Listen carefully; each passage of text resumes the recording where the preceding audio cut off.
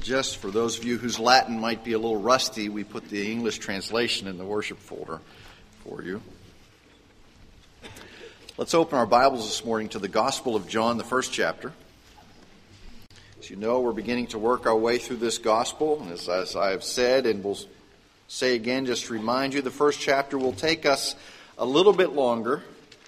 But once we get past the first chapter and the richness of who Jesus Christ is and begin to look at its application in the other chapters, we'll take much larger chunks at a time. And sometimes we'll take entire chapters because they deal with the interaction of Jesus with one individual, like chapter 9, and the man who was born blind. And doesn't seem any of the Pharisees believed that he could be healed. And he says, what, do you want to believe in Jesus too? Don't you think that I was blind? And they say, well, who are you to teach us? And he says, all I know was that I was blind, and now I can see. And that's one of my favorite chapters in Scripture because it just lays out the work of Christ so easily and so plainly before us. We turn to the first chapter of the Gospel of John, and today we'll just add a verse. We went through the first 3 verses last time to find out who Christ was. Remember, before the beginning began was the Word. That's what we learned and what that meant and how that plays into our lives. And now we're going to expand that a little bit and learn about the life that comes with this one who was before the beginning began. So let me pray. Heavenly Father, bring upon us your Holy Spirit, that we would have understanding to who Jesus Christ is and what he brings to us. We who are called according to your purposes, we whom you reign and bless us with your grace and call us into relationship with you. What it is that Christ gives us, this life eternal. Help us to understand this today, we ask in his name. Amen. In the beginning was the Word, and the Word was with God, and the Word was God. If you remember last week, it's not a God, but the Word was God. He was in the beginning with God. All things came into being by him, and apart from him, nothing came into being that has come into being. In him was life, and the life was the light of men. Life and light. These are 2 big themes that John is introducing here just in the 4th verse, and we will see this again and again throughout Scripture. Light and life. Darkness and light, life and death. These are things that are played out for us. And John's audience would have understand what he was talking about immediately and understand why these things were so important. And we see, as he says again and again, those who walk in darkness, they cannot understand it because their eyes have not yet been opened to the light of Jesus Christ. And we'll look at light a little bit more next week. Today we're going to look at life. And John kind of bookends his gospel with life. Here in verse 4, in him was life. And then at the end in chapter 20, in what we have previously looked at verses 30 and 31, these words were written that you may have life. Okay, this is a big theme with John, life, because what he's talking about is a different type of life than what we experience just in our existence. He is talking about a life that is eternal, a life that comes only from Christ. Christ is the source of this life. Now, I refer to this in particular because if you've been driving on the parkway and have been observant. Now, I know some people, you're more attentive to the road than I am. So I drive. I look around, and that's why I don't know how fast I'm going, all those types of things. But there's a billboard on the parkway. Have you all seen it? And it's advertising an event that is going on this week, and it's the Southeast Atheist Organization, or the Atheist of the Southeast, and they're having a big conference here in Huntsville. Big conference. I went to their website, and it is limited to 250. Okay? Now, so they're gathering all the atheists from the southeast United States here in Huntsville, all 250 of them, who are willing to, come out of the closet. I don't know how we describe this. But this is where we really differentiate the believer and the atheist. Now remember, an atheist In Greek, you add an A to a word to negate it. So you have a theist, one who believes in God, and an atheist, one who does not believe in God, as opposed to an agnostic. Gnosis, the Greek word for know. So an agnostic simply does not know. Okay? So an agnostic would give credence to the fact that there might be God, but he just doesn't know. An atheist says, no, there is no God. And if you go on their website or the website for the conference, I don't know, southeastatheist.org, something like that, you can find message boards. And that's what I did a little bit this week. I went on to their message boards, and I want to tell you what, they're a vicious crowd. Okay? Now, I know we can be vicious too sometimes, and whether we mean to or not, sometimes Christians come across vicious, but on their message board, and you can, at the conference, you can get there this afternoon. I don't want, if there's an atheist here, I don't want to belittle you. You can go this afternoon and have workshops on how everything came into existence. You can have workshops on how it is we are called to live, all these things, but the message board, the comments that I saw, those poor dumb Christians, worrying about throwing stones at their supposed devil and things like this, that were, how do I want to say this? As if they were right. Okay, I don't know how else to put it, and I'm sure if one was here today from the conference, they'd go, "Well, you think you're right, Randy?" And I say, "No, I don't think I'm right. This is what God says to us: that there is life, and life is first." Okay, this is where I'm going with this. Life is first. In the beginning was what? God. Okay, before the beginning began was what? God. Now, if you don't believe in God, what do you have to have? You have to have some beginning, because matter and energy are not eternal. Okay? They do not last forever. Everything runs down. This is one of the distinctions. So you've got to have some place where matter and energy can come from, because you understand if you don't believe in God and His creative power, then sooner or later you have to say that all those inanimate particles that were floating around in space, and this energy which has some beginning, but really we don't know what that beginning is, and all of these things came together in a random convergence and created life. So for an atheist, you have energy and matter first. For a believer, you have life first. Okay? Big distinction. Okay? There's a big distinction between worldviews. One, matter and energy is eternal. One, life is eternal, or the things that start life, specifically ours. With no creator, no intelligence, no design, no purpose, no plan, we have this mindlessness that comes and ends up in creating we who are so complex. Okay, and this is the example that I just use because I'm complex, but I like to be simple. Okay. Take your hand and put it on your stove when that coil is hot. Okay? What do? Do you think, my goodness, I can smell flesh burning? You know what? That just really hurts. What should I do? Let me think of my options. Okay? If I leave my hand there, sooner or later it'll just burn down to the stump. If I take my hand off, then that will start to ease the pain. Now, how long does that whole process take?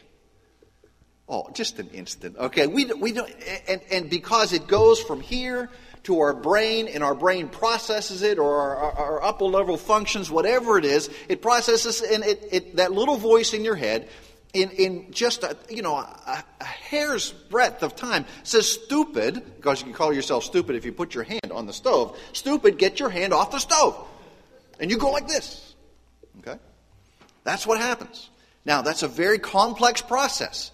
If you think those things came from inanimate particles or a random convergence of those things which have no life and created life, and from that you have us, perhaps you have more faith than I do. Okay?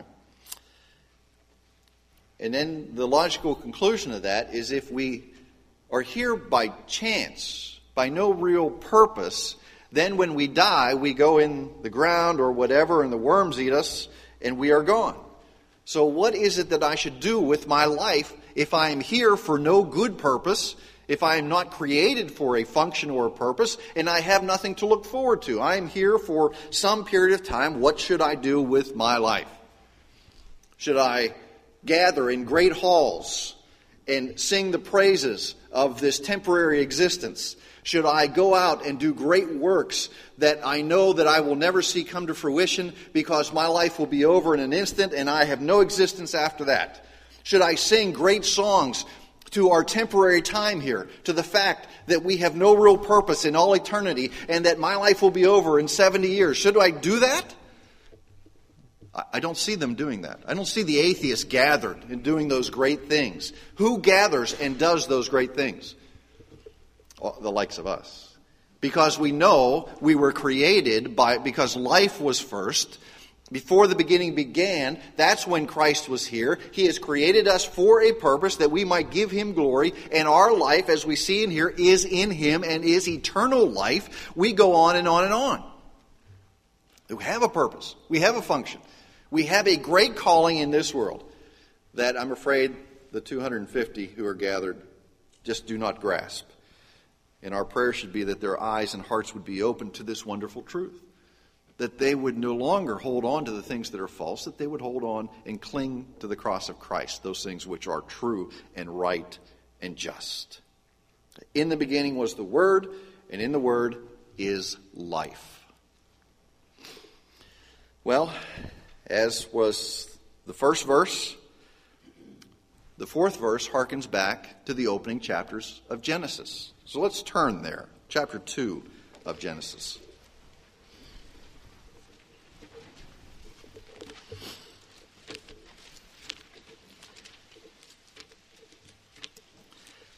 You know, I go back to those messages that I read that were posted on their website. You know, Christians can be biting and harsh as well sometimes because we're sinful. So our mouths will open before our brains engage. Okay? But let's remember, if we do that, we're called to seek forgiveness and retract that and say, I shouldn't have gone there. I shouldn't have said those things. Will you forgive me? Now, some people won't, but other people will take that as, wow, that is something different that we don't see in society all the time. So just keep those things in mind. Okay, what we have here is from Genesis, or in John 4, in Him was life, okay? And the life was the light of men. Now, what we do, we go back to chapter 2 of Genesis, and we look at verse 7 and how we were created. It is the breath of God that breathes life into us. Verse 7 of chapter 2, Then the Lord God formed man of dust from the ground and breathed into his nostrils the breath of life, and man became a living being.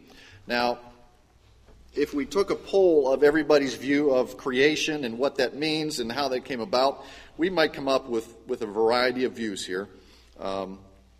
Just so you understand where I come from, the language is pretty clear. So I hold to a day creation, okay, a 6-day creation, a literal 6-day creation, because that's what I come up with in Hebrew. And that's what lays the foundation for everything. Now, you might have different interpretations of things like that. But whatever we look at, we come to this conclusion that the Lord God formed man of dust. What is dust? Well, if you flip over to chapter 3, verse 14, you see what dust is valued as. And the Lord God said to the serpent, Because you have done this, cursed are you more than all cattle, and more than every beast of the field. On your belly you shall go, and dust shall you eat all the days of your life. So Satan, who manifests himself here as a serpent, gets to eat dust all their life. Okay? If we look at the book of Job, more than 20 times Job talks about himself as insignificant, or man is insignificant as dust, in comparison to who the Lord is. And the Lord takes this insignificant material and forms it into us and breathes the life into us, this life which comes from God. Now, you'll know that everywhere else that God creates, what does He do? He speaks, and it is there. Let there be light. Let there be the distinction between the waters and the land. Let there be the distinction between the heavens and the earth. All of these things he speaks, and they come into existence. Here, God takes, in a sense, if we can look at it this way, takes his own hands, forms man, and then breathes into him.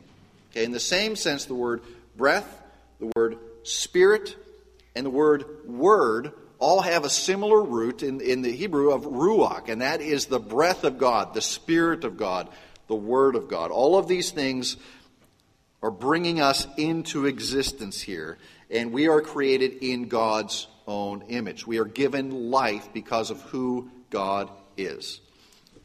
So go back to the Gospel of John.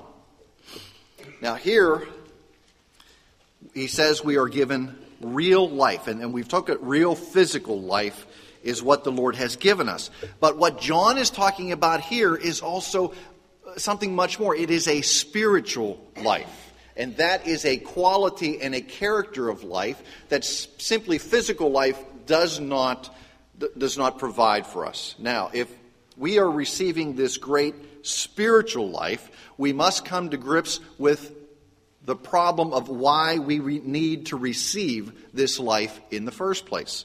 Go to the letter of Paul to the Ephesians, the second chapter. We see why we have this need for life.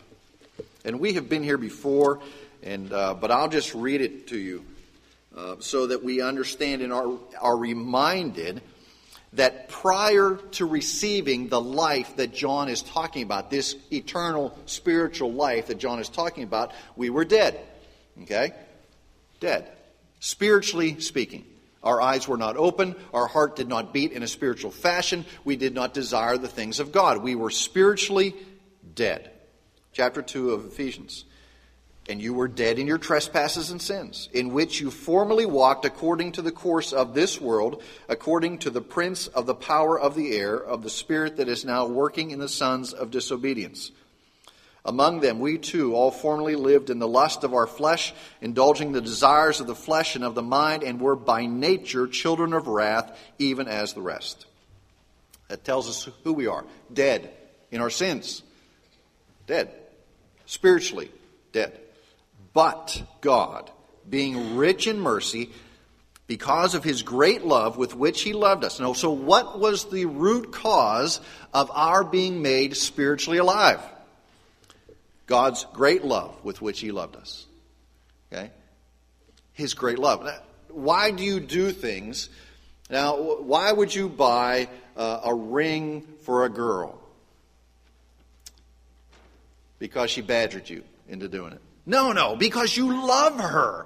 Okay, you love her. It is a gift. Well, that is a small illustration of this love which God has for us. For we were dead, and he makes us alive. Why? Because of his great love for us. Even when we were dead in our transgressions, made us alive together with Christ. By grace you have been saved. And raised us up with him and seated us with him in the heavenly places in Christ Jesus, in order that in the ages to come he might show the surpassing riches of his grace in kindness towards us in Christ Jesus. For grace you have been saved through faith, and that not of yourselves. It is a gift of God, not as a result of works, that no one should boast. For we are his workmanship, created in Christ Jesus for good works, which God prepared beforehand that we should walk in them. We were dead in our spiritual lives, blinded, deaf to anything of God. He does the work. He comes and makes us alive spiritually. That's the life that John is talking about here. Now, when we look at Scripture, we see some evidence that there are different, and don't take this too literally, there are different degrees of spiritual death. Okay, yes, we are all dead in our sins, but some of us have been dead longer in our sins. Okay? And had more time to exercise the death that is involved there. Now, we see in Scripture that there are degrees that people are brought back to life when they were dead. Jairus' daughter had only been dead a few hours, and she is raised. In the village in Nair and in Luke, man is dead 2 1 or 2 days. He is raised. Lazarus is in the grave how long? 4 days. And what's the big concern? That he will begin to smell. Okay? He is raised. All are given new life, but all have been dead for a certain period of time. Now, some of us have been dead. Oh, maybe we came to Christ when we were just children.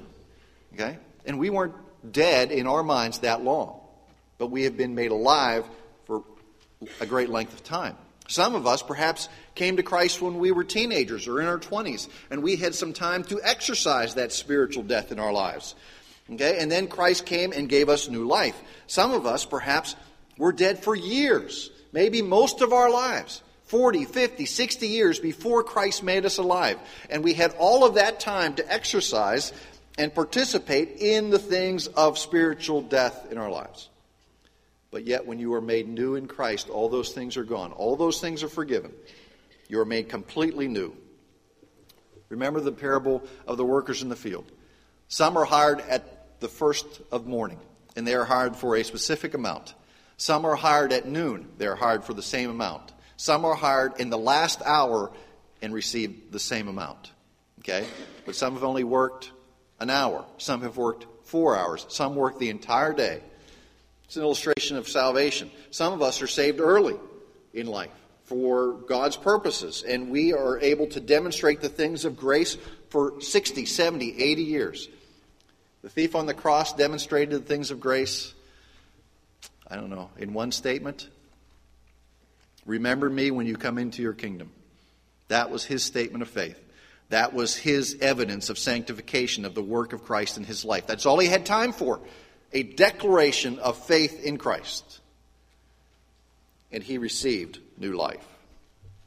The life we are given in Christ is not just an earthly life, but it is an eternal life. It is of such quality that it cannot be taken away from us. It cannot be changed. It is given, it is secured, and it is secured in the work of Christ, the one who was here before the beginning began, in whom life is found. This is not a life for 75 years.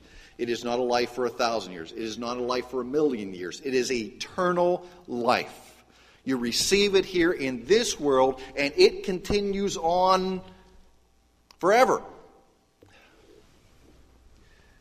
You know, forever. Eternal. Those are words that we can say, but we just cannot grasp them because we do not think in those terms presently. You know, some days I'm just trying to get to the end of the day, right? That's as far as you want to think. But yet the quality and character of the life we are given in Christ goes that way. And it continues to go for all eternity. It does not change. When we stand in the physical presence of Christ, it comes to fulfillment. But it is eternal life. Eternal life. John chapter 5 says, "Truly, truly, I say to you, whoever hears my word and believes him who sent me has eternal life. He does not come into judgment, but has passed from death unto life." Apart from believing in Jesus, we are all dead. All dead.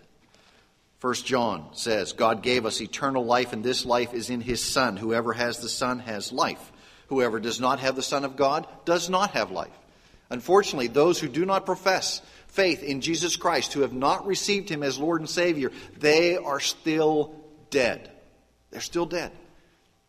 Is there a chance for them to live? Yes, if their eyes are open to the things of Christ. If you reject Christ, you reject life.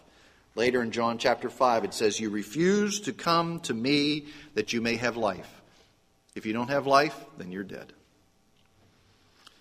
John chapter 10. Christ says, "I came that you may have life and have it abundantly. I give them eternal life, and they never perish." They never perish. So I think it's clear when John says, "In him was life," he means this spiritual, this eternal life. Life that saves us from judgment. If you have the Son, if you have Jesus, if he is in you, if he is your Lord and Savior, then you have life, and it is eternal. Eternal. Turn to Matthew chapter 13, last one.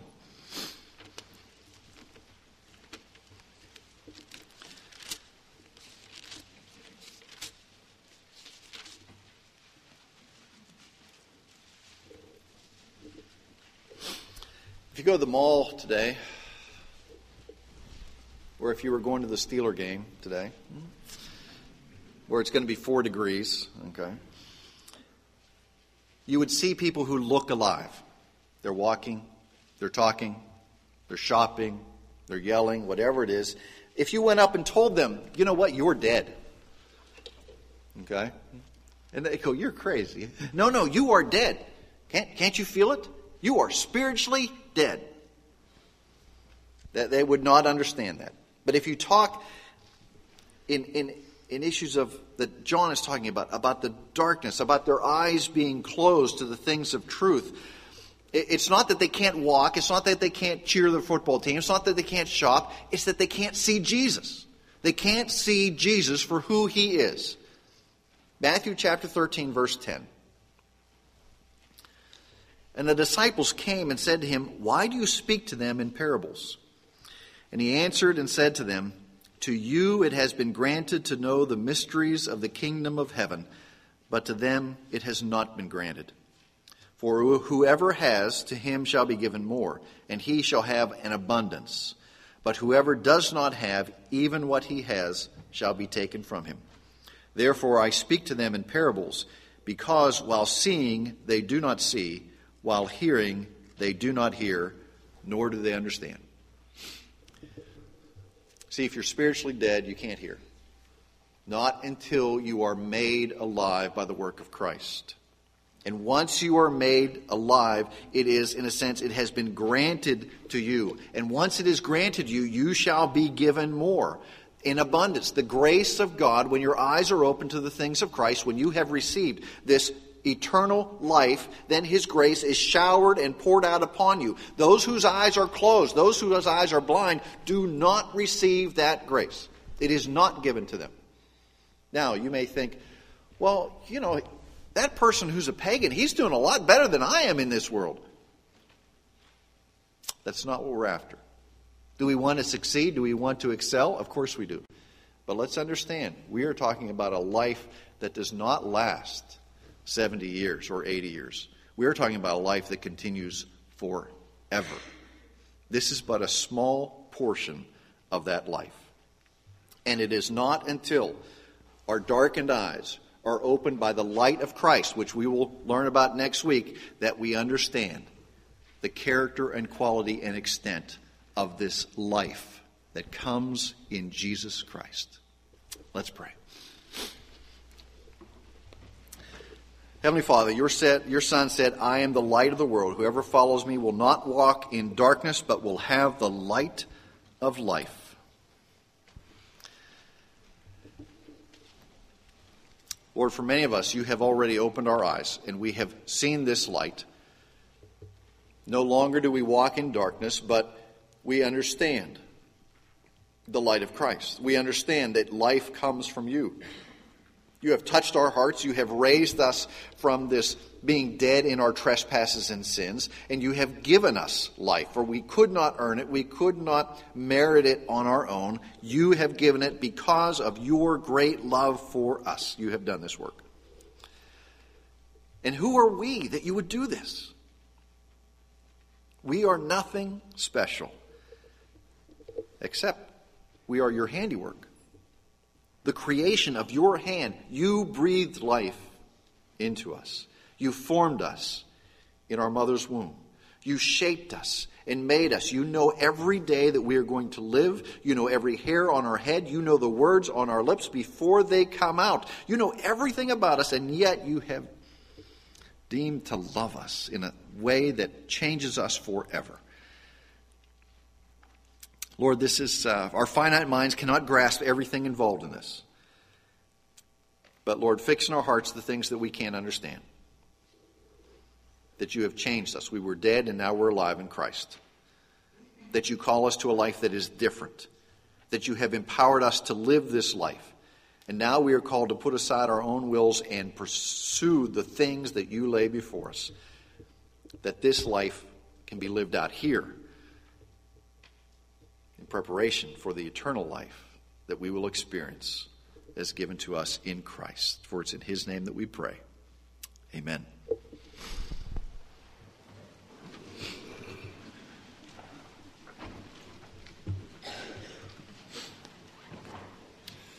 Let's stand and sing 611, Precious Lord, take my hand, lead me on, help me stand. 611.